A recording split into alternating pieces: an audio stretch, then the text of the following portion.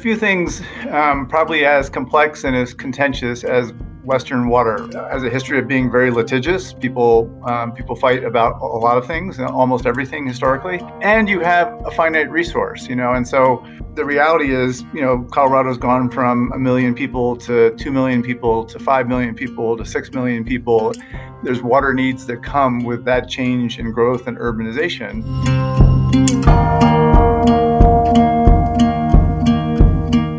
Thank you for joining me for this episode of Keynotes, Stories of Collective Impact. I'm Marcus Chavez, Communications Director for the Keystone Policy Center. Before I get to today's story, I have to take a moment to acknowledge the horrendous shooting that occurred in Boulder on Monday, which comes essentially a week after the mass shooting in Atlanta. I know my words are inadequate, and we are all feeling a collective sense of anger and helplessness. I feel it only appropriate that I express my sympathies and condolences to all of those affected by these tragedies, especially those who have lost loved ones or family. I am so sorry for your trauma and loss, and I honor all of you.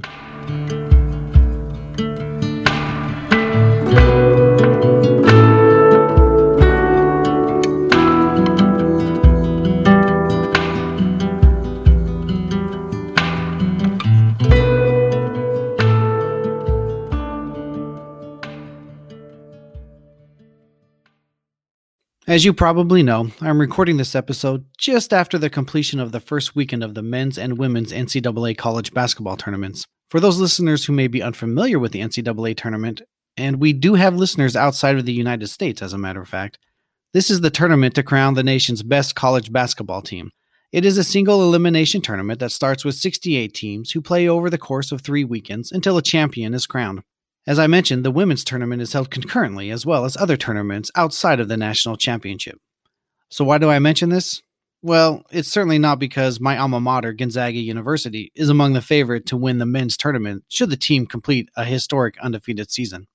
No, I mention this because this is a month where sports betting is at its zenith. You see, in 2018, the Supreme Court struck down the federal ban on sports betting, which cleared the way for state legislatures to adopt legislation making betting legal in their respective states. But today's story is not about sports betting. As you heard in the opening clip, it's about water. And I'm sure you're saying to yourself right now, what in the world does sports betting have to do with water? Well, stick around and I'll tell you.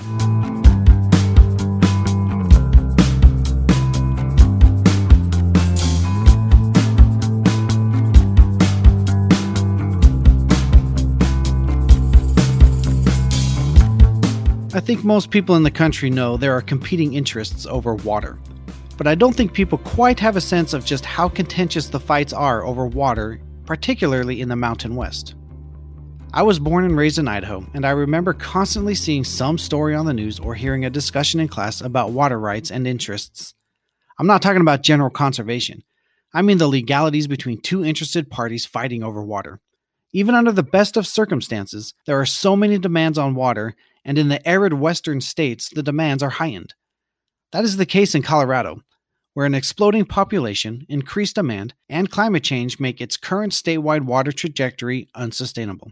I want to share this clip from a video produced by the state of Colorado summing up the issue. Water planning in Colorado centers on one primary fact: natural water supplies have not aligned with human settlement patterns.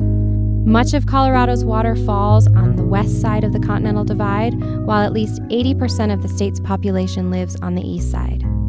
Colorado moves water from the west to the east to meet the demands of the Front Range. All told, Colorado uses about 1/3 of its water in agriculture, city supplies, and industrial purposes. But much of the rest is required by legal agreements to flow downstream to other states. These physical and legal constraints on our water use, along with population growth and what is expected to be wide variability in future precipitation, will leave Colorado with a major water supply gap that by some calculations could be a shortfall of water for over 1 million people by mid-century. You heard mentioned in the video about compact agreements. To understand these, you have to acknowledge that the water that originates in Colorado doesn't all belong to Colorado. The state has other interstate compacts, which are basically water apportionment agreements between Colorado and other states. For example, the Colorado River Compact allows Colorado to use up to 3.85 million acre-feet, provided that the upper basin does not cause the water flow at Lee Ferry, Arizona, to fall below 75 million acre-feet, based on a 10-year running average. Colorado has agreements like these with basically all of its surrounding states. So, when you factor in all of the municipalities, states, businesses, sectors, recreation interests, all vying for a limited, finite resource that is literally life-sustaining, you can easily understand why most of these disputes end up in litigation, which, at the end of the day, does not even solve the basic problem, ensuring a sustainable path for water for the state. That is why state leaders decided to develop a plan to meet future water needs. Over the course of several years, the state conducted a comprehensive and robust public engagement effort to gather insight and expertise to develop a long-term outlook to meet the state's water needs. In November 2015, the Colorado Water Plan was officially adopted, which showcased solutions with broad support that strategically addressed Colorado's most difficult water challenges. Sarah Alexander, Vice President of Programs at Keystone Policy Center, explains. The state undertook a process that was a broad engagement process across all the different watersheds and water basins within the state to create a plan. And states to have that kind of not just a plan, but the broad stakeholder input and engagement that they used to create the plan was really an important part of that. And the plan loosely identified about $100 million a year, up to $3 billion over 20 years that would be needed to actually fulfill all of the projects and needs within the water plan. And that ranges from everything from conservation projects and healthy watersheds and healthy rivers to agricultural infrastructure, to the infrastructure as well. The Colorado Water Plan was an impressive strategic collaborative effort bringing different interests together to find common ground and develop shared solutions. But believe it or not, I'm not actually here to talk about the plan's development. I'm here to talk about what comes after, because there were objectives laid out in the plan that did not have funding. Tom Goujon, the president of the Gates Family Foundation, whose voice you heard to open this episode, explains. And one piece of that was an estimate of what it would cost, what kind of investment we would need to make in order to achieve those objectives. And it was a pretty big number, something like $20 billion over 30 years. And the plan estimated that there was a funding gap of about $100 million a year. And that really grew out of some things have a way to get done historically. There's funding streams. If a utility wants to create infrastructure, they've got a customer base. But the plan had other objectives that about river health and watershed health and supporting agriculture, and not all of those things had the same clarity about funding. And so that's really where the gap came from. Goujon decided to discuss the issue of the funding gap with staff members from the Walton Family Foundation and decide whether there was a way to close it. Really, our involvement grew out of a conversation with staff from the Walton Family Foundation, Ted Kowalski and Jill Ozarski, and along with me and Russ Schnitzer of our staff. And we knew there was some interest, particularly in the environmental community, of maybe thinking about some kind of ballot measure to create a funding mechanism. Not a lot of clarity about what that would look like or even when it could happen. And so Russ and Ted and Jill and I were talking about that. And I think we felt like history has kind of told us that if there's going to be a successful effort like that, it's really going to have broad-based support, that no one sector could really advance an idea like that. And so rather than maybe having just the environmental community propose something, we talked about whether it was possible to get a real cross-section of people who are the actual stakeholders together. And so in January of 2018, we literally just invited 25 or 30 people to dinner who represented that whole cross-section.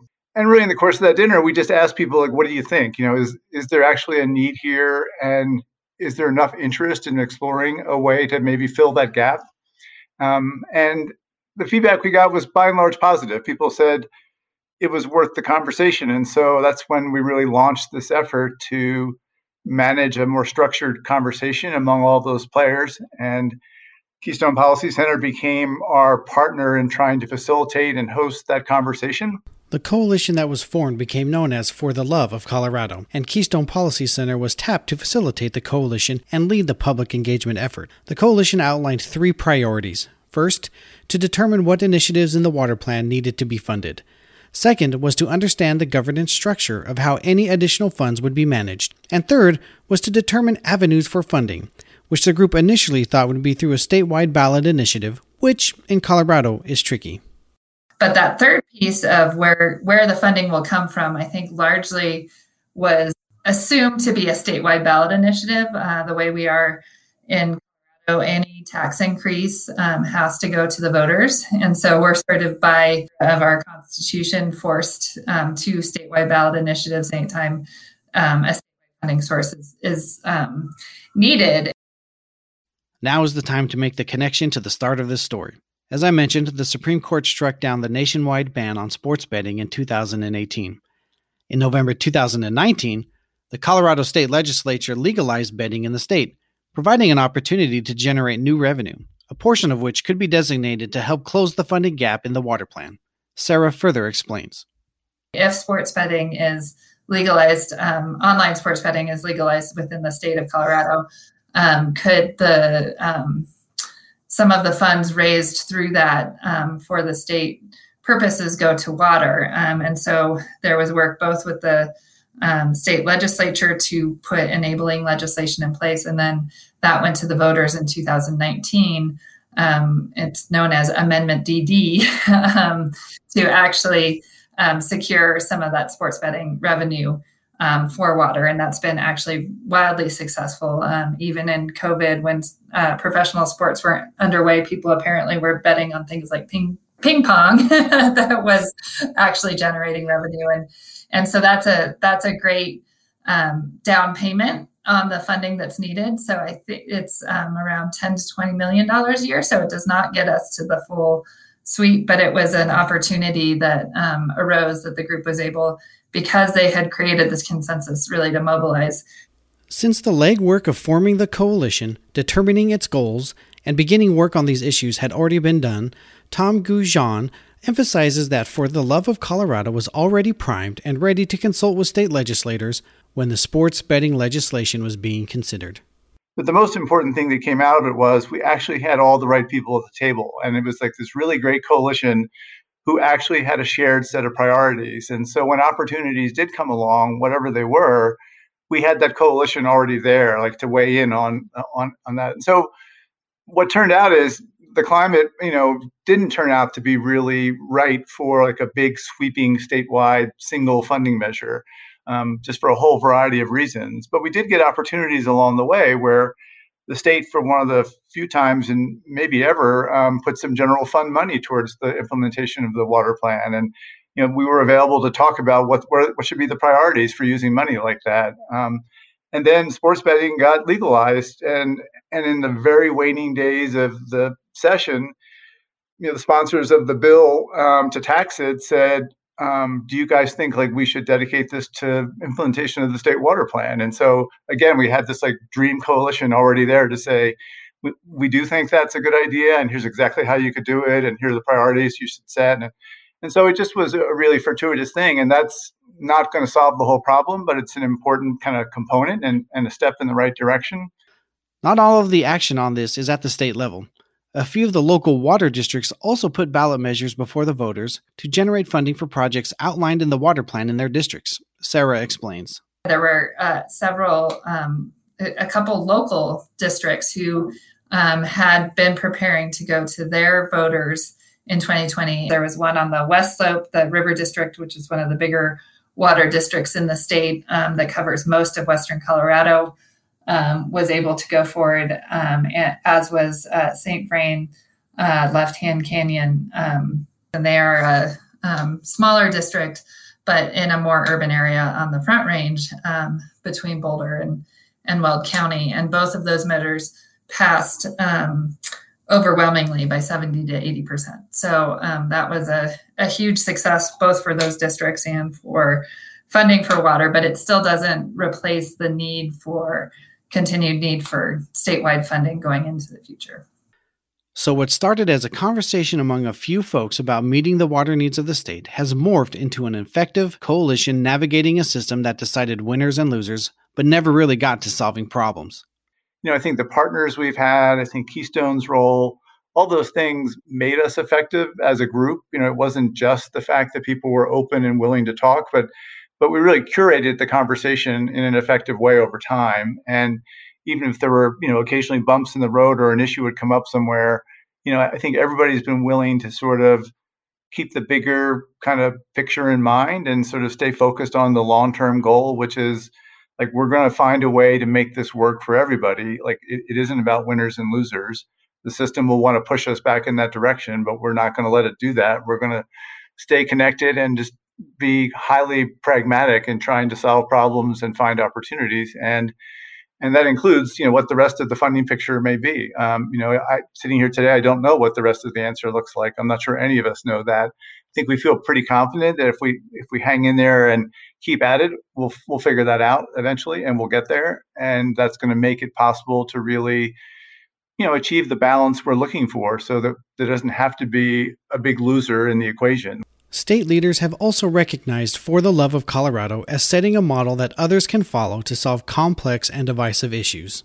We had a conversation with the Speaker of the House, Alec Garnett, last week, and he said this coalition is the definition of success, and this is the Colorado way, is building these sort of diverse sets of consensus. And I think that's really true, and we won't make progress without keeping a broader coalition together. And I think this coalition is a little bit different in that it's not people who are experts in water or who have spent a lot of time thinking about water, but who have identified it as really important to the state moving forward. The work of the coalition is only beginning. As Sarah mentioned, the funding they have been able to secure through the governor's office, sports betting, and through the local water districts is really just a down payment. The coalition is still looking at more options, whether that be through the state, local initiatives, or through federal infrastructure legislation. But the key takeaway is that collaboration works. It is possible to get consensus and reach common higher ground for policy conflicts many thought were previously insurmountable. It's a wonder why more people don't try to do it.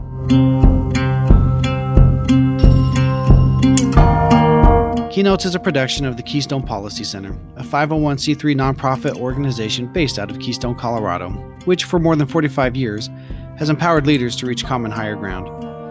This episode has been made possible by a contribution from the Denver Foundation. If you would like to learn more about Keystone Policy Center, visit our website at keystone.org.